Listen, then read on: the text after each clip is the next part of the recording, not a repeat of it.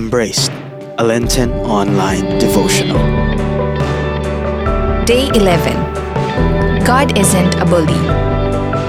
Galatians chapter 6 verse 1. My friends, if someone is caught in any kind of wrongdoing, those of you who are spiritual should set him right. But you must do it in a gentle way. And keep an eye on yourselves so that you will not be tempted too.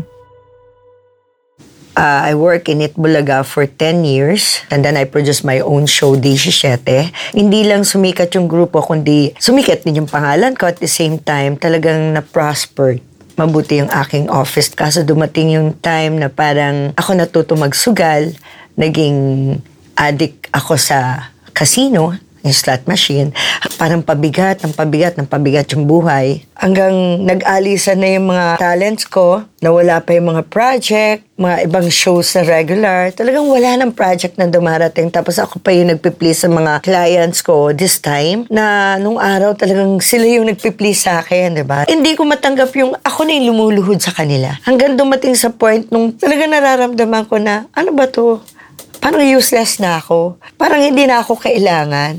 Alam mo yun, parang gulo-gulo ng utak ko na parang wala na ako sa sarili ko. Na sabi ko, ay gusto kong matulog. Yung matutulog na hindi na ako magigising. Kaya I took that one bottle of antihistamine hanggang nararamdam ko na yung antok. Pero iba yung nararamdaman ko. Hindi yung inaantok na gusto ko lang matulog eh. Natakot ako doon sa nararamdaman ko. I asked our nanny na call my son and bring me to the hospital.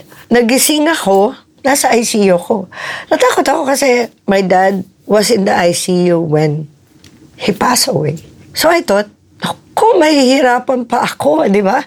So I asked the doctor, anong po mangyayari sa akin? Mamamatay na po ba ako? Sabi naman ng doctor, binabantayan lang yung mga internal organs kung may na-damage. And then when I was transferred to a private room, talagang nagdasal ako kay Lord na, Lord, thank you for giving me another life, a new life. Please help me. What will I do?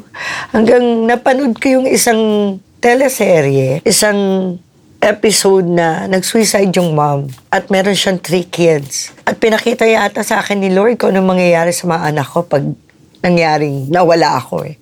Talagang iyak ako ng iyak and my mom told me, kasama ko siya nanonood, ganyan ang mangyayari sa mga anak mo. 3 pa rin mga anak. Talagang nagdadasal ako, nagpapasalamat ako sa Panginoon na binigyan niya ako ng chance to live. Doon sabi ko, paglabas ko, Lord, help me how to start, how to seek you, how to know you, Lord God. Ramdam ko yung difference noon at ngayon na doon ang dami kong pera, I have everything, pero yung happiness, wala.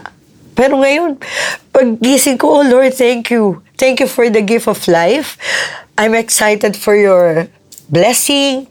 I'm excited for this day. And I never stop sharing my testimony, how God changed my life. Dahil kahit ang daming trials na dumarating, alam ko na nandiyan si Lord at tutulungan niya ako. Dearest Lord, through my failures and weaknesses, bring out the best in me. Amen. For more resources on growth and inspiration, subscribe to youtube.com/FeastTVOfficial.